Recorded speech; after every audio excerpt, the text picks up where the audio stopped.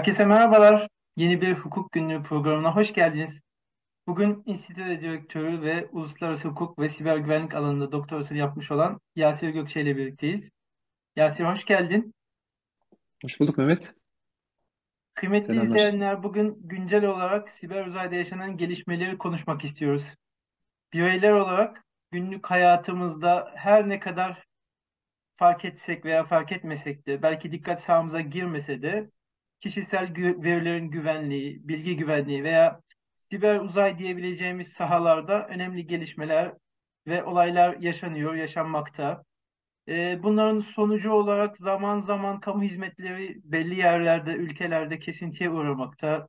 Kişisel verilerimiz biz belki farkına varmadığımız halde monetize ediliyor, metalaştırılıyor. Kişisel hayatımıza, yaşamımıza illegal yollarla nüfuz ediliyor. Devletler veya devlet dışı aktörler siber uzayı saldırı yapmak için kullanmaktalar. Ve bazen bu sebeplerle ilgili ülkelerin kişisel verilerin korunması kurumları tarafından büyük ve tanınmış şirketlere ciddi cezalar da kesiliyor. Esasen Yasir daha önce bu konuda başka bir program da yapmıştı. Kapsamlı bir şekilde konunun teknik yönünü ve içeriğini güzel bir şekilde açıklamıştı.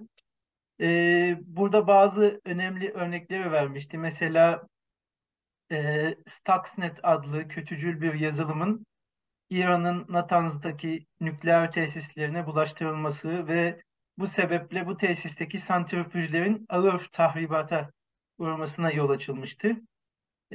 Böylece İran'ın nükleer çalışmalarını durdurmak istemişlerdi bazı ülkeler. Bir başka önemli gelişme, önemli örnek de Aramco Network'üne bağlı 30 bin civarında bilgisayardaki verilerin geri dönüşü olmayacak şekilde silinmesiydi.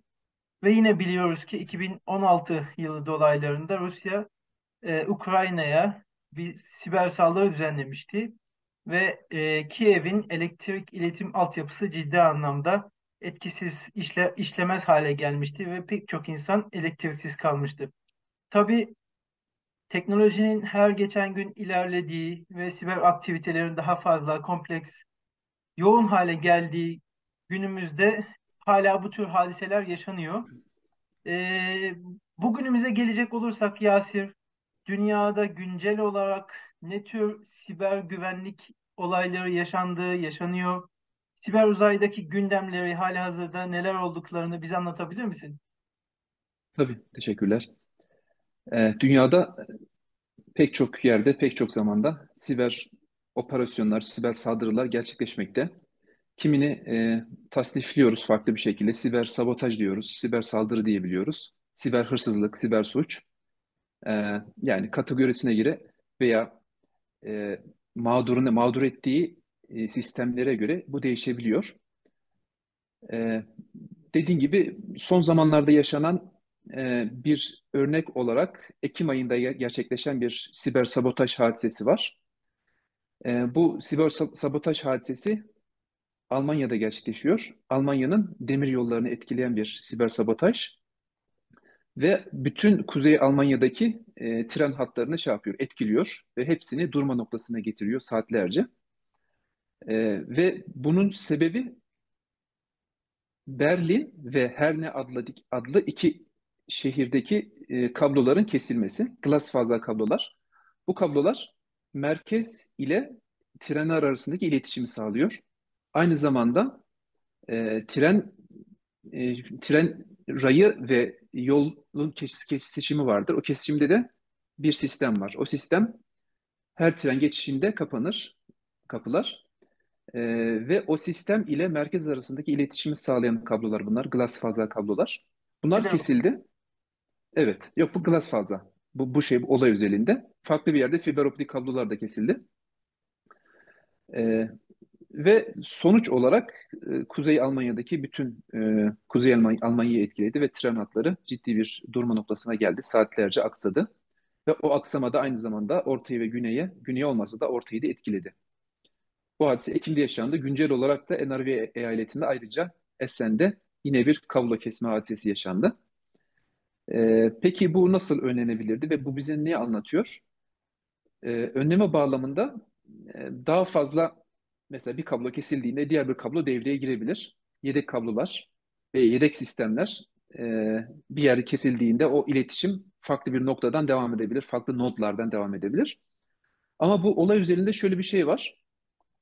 O kuzey, e, buna Stellwerk diyoruz Almanca. E, O sistemin devam ve temadisini sağlama adına ikinci bir sistem zaten vardı. Yani şöyle, önce Herne'deki şey kesildi, kablo kesildi. Sonrasında yedek olarak Berlin'deki sistemin devreye girmesi söz konusuydu. Ancak bu bir gizli bir bilgi. Yani o iç demir yollarını ilgilendiren bir bilgi. E, Ve ikisinin de aynı anda kesilmesinden şunu anlıyoruz ki bu bir iç tehdit. Yani iç personelden kaynaklanan bir tehdit. Yani ilgili kişi hem nereden hangi kabloları kesmesi gerektiğini çok iyi biliyor ve o şekilde adım atmış. Bu durumda hani redundancy dediğimiz yedek sistemlerin kurulmasının yanında ayrıca personel güvenliğine de önem vermeleri gerekiyor, onu artırmaları gerekiyor gibi gözüküyor. Birinci söyleyeceğim siber sabotaj bu. İkincisi İrlanda Veri Koruma Otoritesi, Meta adlı hepimizin bildiği şirketi çok ciddi bir ceza kesti. Data Protection Authority, yani işte veri koruma otoritesi diye çevirebiliriz bunu. Cezanın değeri 210 milyon euro. Ciddi bir meblağ, yüksek bir meblağ ve Meta şirketi bu cezaya karşı şey yapacak, temize, ilgili kanun yollarına başvuracak gibi gözüküyor. O şekilde açıklama yaptılar. Cezanın gerekçesi olarak biliyorsunuz Meta'ya bağlı olan Instagram, WhatsApp ve diğeri neydi? Facebook. Facebook, evet. Bunlardaki kişisel verileri almış ve bunları işlemiş ve bu kişisel verilerin sahiplerine kişiselleştirilmiş reklam olarak geri döndürmüş bunları. E, Ve bu şekilde bir kendi zannedersem e, izin kapsamını aşan bir kullanım söz konusu. Tabii bu biraz daha senin uzmanlık alanına giriyor Mehmet. Ben biraz daha seni dinlemek isterim aslında. Ve seni Estağfurullah. konuşturmak vesilesiyle dinleyicilerimizin dinlemesini isterim. Yani ben küçük bir girdi yapabilirim bu noktada. E, Hepimizin bildiği üzere GDPR dediğimiz Avrupa Birliği düzeyinde yürürlükte bulunan kişisel verilerin korunması mevzuatı kapsamında önemli düzenlemeler yapılmıştı. Gerek Avrupa Birliği ülkelerini etkiliyor, dolaylı olarak başka ülkeleri de etkiliyor farklı yollarla. Bu kapsamda önemli bir düzenleme getirildi. Kişisel verilerin kullanılması için belirlenmiş belli yasal dayanaklar var. Bunlardan herhangi birisine dayanmaksızın kişisel verilerin kullanılması illegal kabul ediliyor. Bu 6 dayanaktan bir tanesine dayanmak adeta kutsanmış. Bu yasallığın sağlanabilmesi için örneğin kişinin rızası, onayı alınmış olması lazım. Veya bir sözleşmenin icrası için zorunlu ve gerekli olan verilerin kullanılması lazım. Veya yasalardan kaynaklanan bir takım yükümlülükler vardır. Veya kişilerin hayati menfaatlerini korumak gerekiyordur. Kamu görevi gibi durumlar vardır. Bu sayılan hususlardan birine girmediği takdirde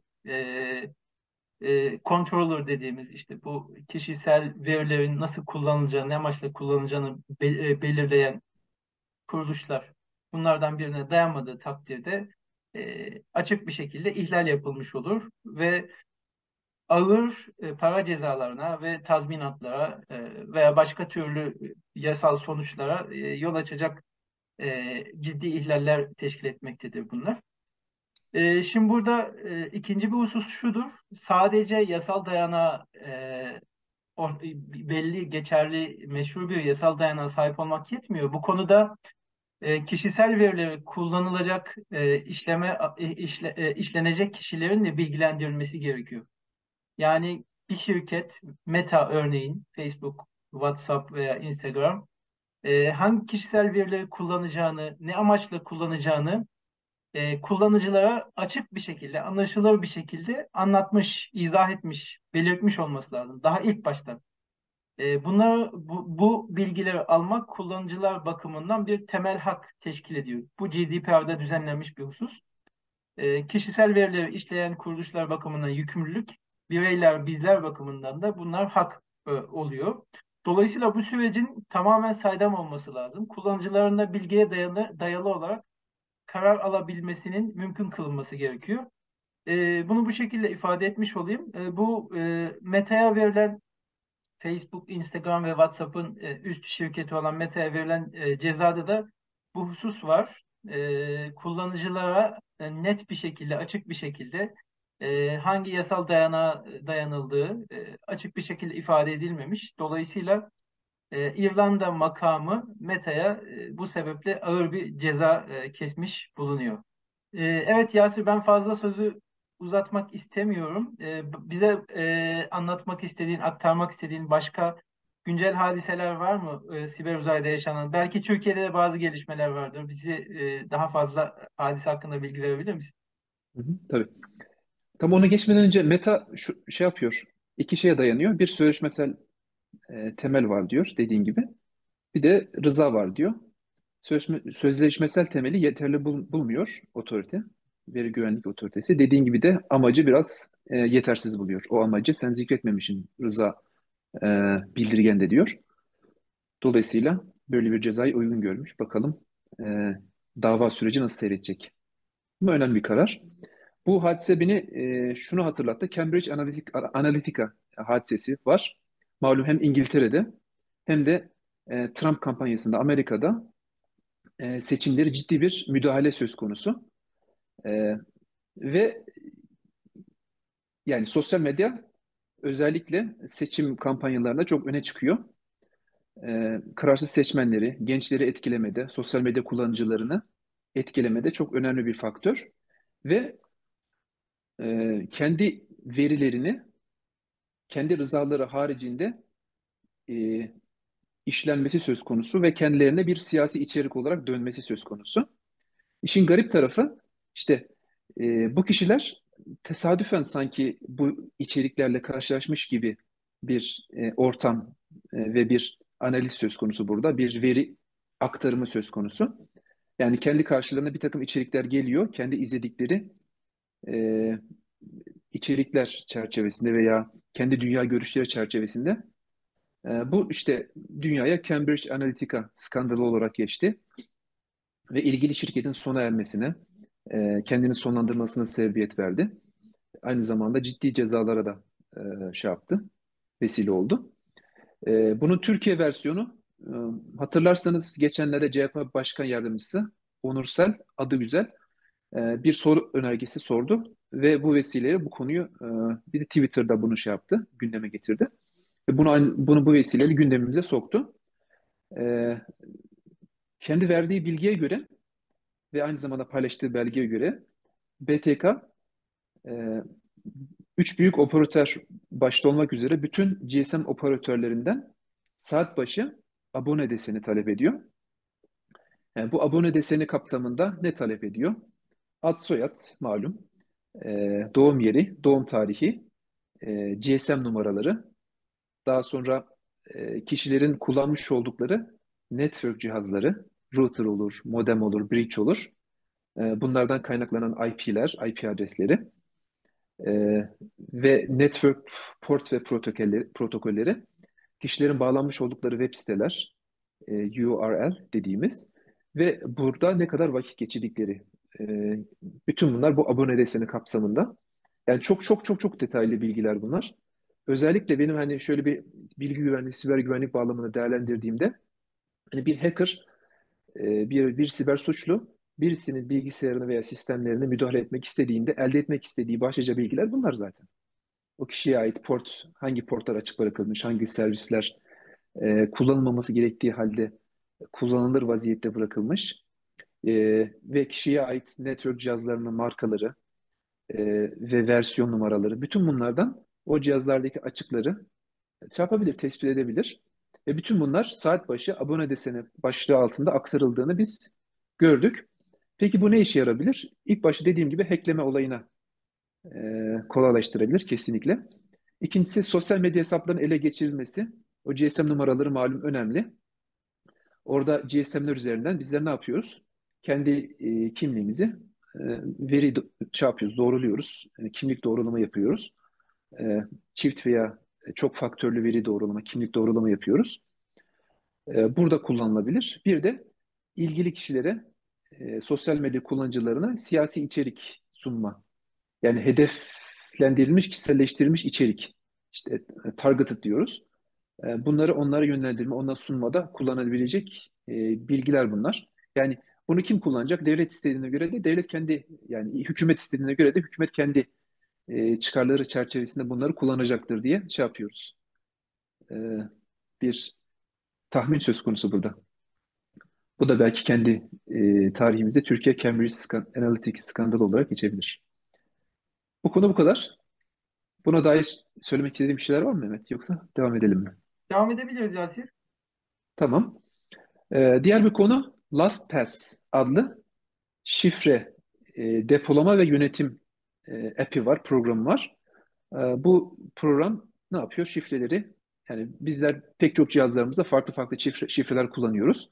Ve bu kadar fazla şifre kullanmaktan kaynaklanan da bir kafa karışıklığı söz konusu. Bu gibi app'ler, KeyPass mesela bunlardan bir tanesi aynı zamanda. Bizim şifrelerimizi alıyor, belli güvenli bir ortamda, domainde tutuyor. Ve oraya olan erişimi ciddi e, zorlaştırıyor bizim erişimimizi. Yani çok faktörlü kimlik doğrulama neticesinde o ilgili alana erişiyoruz ve o ilgili şifrelerimizi elde edebiliyoruz. O işte şifre toplama, şifre yönetimi e, programı. Burada bir hırsızlık söz konusu oldu. Siber hırsızlık olarak adlandırabiliriz. Şifreler ele geçirilmiş maalesef. LastPass adlı app'te. Bir de kişisel veriler ele geçirilmiş. Ortaya çıkan sonuç bu. Ne şekilde kullanılabilir? İlgili veri sahiplerine e, spear phishing emails dediğimiz e, onlara hedef alan, onların kişisel verilerini suistimal eden ve dolayısıyla gönderilen sahte maillerin inandırıcılığını artıran bir takım şeyler, faaliyetlere sebebiyet verebilir bu. Peki bu neden kaynaklandı? LastPass adlı şirketin konfigürasyon hatalarından kaynaklandığı söyleniyor. Yani gerekli olan servisleri ve protokolleri şey yapmamış, kapatmamış. Mesela WannaCry diye bir ransomware vardır. Bütün dünyayı salladı. Bu ransomware SNMP protokol ile ilişkilendiriliyor. Yani SNMP protokolden kaynaklanan bir açıktan dolayı bu saldırının olduğu ifade ediliyor araştırmacılar tarafından. Ve dolayısıyla eğer kullanılmıyorsa, ki çoğu serverda, database'de kullanılmaz, bu protokolün deaktive edilmesi gerektiği şey yapılır, söylenir. Yoksa az önce söylemiş olduğum ransomware saldırısına maruz kalırsınız. Burada da işte bu gibi konfigürasyon hataları söz konusu. Mesela yeni alınan bir sistemde default password'lar vardır. Yani standart password'lar. Bunlar değiştirilmezse değiştirilmesi iyi bir güvenlik pratiğidir. Değiştirilmemesi ise genelde işte değiştirilmesi ihlal edilen bir şeydir, bir uygulamadır. Genelde unutulur bu. Bu da bir konfigürasyon hatası veya konfigürasyon eksikliği olarak ön plana çıkıyor. Ayrıca işte müşteriler kendi alanlarına, yani LastPass app'inde mevcut olan alanlarına çok faktörlü kimlik doğrulama hizmetini aktive etmemişler. Bu aktivin zaten default olarak, yani per se olarak şey tarafından, Cloud Service Provider tarafından aktive edildiğini varsaymışlar. Dolayısıyla bu hataların da sonucunu bir saldırı olarak kendilerinde görmüşler. Evet. Hırsızlığa maruz kalınan data enkripte edildiği için zannedersem çok bir işe yarayacağını düşünmüyorum. Şifreler üzerine söylüyorum bunu, kişisel veriler üzerine değil. Diğer bir konu, değerli dinleyiciler, izleyiciler, otomobil sektöründe yaşanan bir güvenlik açığı. Yapılan araştırmaya göre aralarında çok önemli markalarında bulunduğu arabalarda, otomotiv sektöründe ciddi güvenlik açıkları tespit edildi.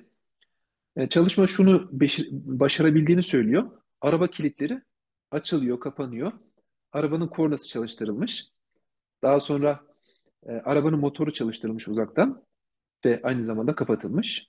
Ki seyir halinde bir arabanın motorunun kapatılmasının da ortaya çıkarabileceği güvenlik zafiyetleri belli, malumunuz. Yine ışıklar açılıp kapanabiliyor. Bir de arabanın GPS'i takip edilebiliyor. Yani sizin gitmiş olduğunuz lokasyon verisi arabadan çekilebilmiş. İşte bu çalışma bunu başarmış. Tabii bunları biz white hacker diyoruz. Bu çalışma neticesinde bunları raporluyorlar. Nasıl yaptıklarını yazıyorlar ve ilgili otomobil sektörü temsilcilerine bunlara gönderiyorlar. Şaşıracağınız husus bunlar çalışmada üzerinde bu analizin yapıldığı araç markaları şunlar: BMW, Ferrari, Ford okuyorum, Honda, Hyundai, Infiniti, Jaguar, Kia, Land Rover, Mercedes-Benz, Nissan, Porsche, Toyota bunlar. Gitgide işte araçlar embedded systems dediğimiz farklı IT, OT sistemleriyle, OT teknoloji sistemleriyle şey yapılıyor, embed ediliyor, birleştiriliyor. Ve bunun getirdiği de siber güvenlik zafiyetleri de üzerine gidilmezse bu gibi zafiyetlere sebebiyet veriyor. Çalışma özellikle şuna odaklanmış. Nasıl bu açığı tespit ettiklerini veya bu açığı nasıl exploit etme, ne derler? Yani işte onun üzerine gittiklerini, o açığı nasıl somutlaştırabildiklerini şu şekilde söylemiş. API dediğimiz Application Programming Interface diye bir şey var. Yani bir de arabanın telematiks'i var. Arabanın IT, OT ve IoT sistemlerinden kaynaklanan onların her birilerinin üretmiş olduğu sensörler. Araç devamlı bir komünikasyon halinde. Kim bazen bilgi gönderiyor, bazen de komut alıyor. Arabanın bu telematiksiyle o telematiksinin iletişimini sağlayan API arayüzündeki açıklar şey yapılmış, suistimal edilmiş ve bu suistimalden neticelenen API, Application Programming Interface, yani arabanın bu komünikesini sağlayan arayüz diyebiliriz. E, Ve bu şey sayesinde, exploit neticesinde araçlar az önce ifade etmiş olduğum hareketlere zorlanıyor. Motorun açılması, çalıştırılması ve benzeri. Peki Tabii ne bu yapılabilirdi? önemli bir husus değil mi Buyurun. Yasir? Araçtaki bu tür bir güvenlik açığı birisi tarafından suistimal edilerek Evet. bu bazen işte küçük bir kişisel bireysel araç olur, otobüs olur, kazalara sebebiyet verilebilmesi söz konusu olabilir veya belki suikastlar bile bu şekilde işlenebilir. Tabii kesinlikle. Yani bunlar genelde kritik altyapı. Otomotiv sektörü, taşıma sektörü, gıda sektörü, sağlık sektörü. Bunlar kritik altyapıdır. Ve bunlar genelde devlet düzeyindeki aktörlerin veya daha güçlenmiş terör aktörlerinin hedeflerindedir. Ee, Dolayısıyla özellikle bu sistemlerin kendilerine dikkat etmesi. Mesela bir vantilatörüm hacklendi. Eklenebilir. Biraz şey yaparım. Serinlemem olur biter. Ama bu gibi sistemler özellikle insan güvenliğini tehdit ettiği için e, özellikle şey yapılması lazım. Dikkate alınması gerekiyor. Ve bu e, insan güvenliğini artıran veya insan güvenliğine zarara sebebiyet verecek olan bu sistemlerindeki açıkların kapatılması gerekiyor. Önemli bir nokta. Kesinlikle kritik altyapı burada öne çıkıyor. Peki ne yapılabilirdi? Yazılım geliştirme, güvenli yazılım geliştirme şeyleri vardır, modelleri vardır. Bu işte Secure Software Development. Bunlar dikkat edilmesi lazım idi. Belli anlaşıldığı kadarıyla dikkat edilmemiş veya yeteri kadar test yapılmamış. İşte Dynamic Code Analysis, analizler vardır. Static Code Analysis veya pen testler vardır. Ee, Mesela smoke test vardır, fuzzing test vardır. Bu gibi e, bir ürün ilk başta üretildiğinin ilk aşamasında, pardon, üretilmeden önce ne tür güvenlik önlemleri ile e, donatılması gerektiği fikir düzeyinde konuşulur ve karar verilir. Daha sonra bu fikir hayata geçirilir ve ilgili ürün üretilirken aynı zamanda güvenliği sağlayan önlemler de ona monte edilir bir yandan. Yani üretildikten sonra ha bunu unutmuşuz deyip arkadan monte edilmez. İşte bu Secure Software Development derken bunu kastediyoruz. İlk aşamada o ilgili önlemlerin dizayn edilip düşünülüp ve üretim sırasında onun monte edilmesi ve monte edildikten sonra da teste tabi kılması gerekiyor. Test kısmı eksik kalmış anlaşılan. Ki sonradan yapılan çalışmalar ilgili testleri tekrarlamış ve bu zafiyetleri açığa çıkarmış. Bu açıkları bizlere göstermiş. Son olarak Rusya önemli bir başlık. Rusya'da değinip şey yapabiliriz Mehmet. Kapatabiliriz müsaadenle. Evet, evet, Rusya bu tür siber güvenlik alanında farklı aktiviteleriyle adından söz edilen veya şüphelenilen, kendisinden şüphelenilen bir ülke halen savaşta devam etmekte. Bu yöntemleri kullanabileceğini tahmin edebiliriz. Evet Yasir. Evet, doğru. Devlet düzeyinde bir aktör. Şu ana kadar etkili kullana gelmiş bir aktör. Hibrit e, savaşlarda hibrit metodu başvuruyor. Siber güvenlik özelinde. Yani konvansiyonel silahların yanında bu şekilde siber silahları da gayet ustaca kullanabiliyor. Bunu bu şekilde gördük. Mesela bir örnek, savaş başladığında Viasat adlı uydular sistemlerine saldırdı. Ve bu saldırı neticesinde Ukrayna ordusuna ait e, command and control nasıl deriz? Emir Komut ve kontrol komuta. sistemlerini, emir komuta sistemlerini şey yaptı, zafiyete uğrattı. Ve saatlerce Ukrayna ordusuna ulaşılamadı yani. Ve o iletişim sistemleri şey oldu, çöktü, paralize oldu. Bunun yanında 6.000'e yakın Almanya'daki rüzgar gülü etkilendi ve çalışmadı bu rüzgar gülleri. Bu şekilde Avrupa'ya da bir etkisi oldu ve Avrupa'nın olaya müdahale etmesi için bir aynı zamanda bir sebep de o, bir bahane de oluşturdu bu vesileyle. Çünkü kendi sistemleri de etkilendi bu saldırıdan dolayı. Bu saldırıyı peki nasıl yaptı Rusya? Acid Rain adlı bir Viper kullandı burada. Bu Viper router ve modemlere, Viasat sistemleri, Viasat uydu sistemleri ne yapıyor? Yani uydu üzerinden şey sağlıyor, komünikasyon sağlıyor. GPS, yerine göre 5G şeyleri de var, teknolojisi de var. E, Router ve modemlere saldırdı Viasat'a ait. Bu Amerikalı bir şirket bu aynı zamanda bu arada. Ve router'daki ve modemdeki bütün kritik veriyi sildi. Tamamen sildi bu Viper. Silmesi neticesinde bu sistemler kendini resetledi. Resetleyince de e, reboot yani resetleme biraz vakit alıyor. Hele bu sistemlerde bayağı bir vakit alıyor. E, Ve işin garip tarafı genelde resetleme sırasında güvenlik önlemleri default olarak aktive edilir. Rusya'nın bu sisteminde, bu atağında güvenlik sistemleri aynı zamanda çökertildi. Yani mesela ne olur?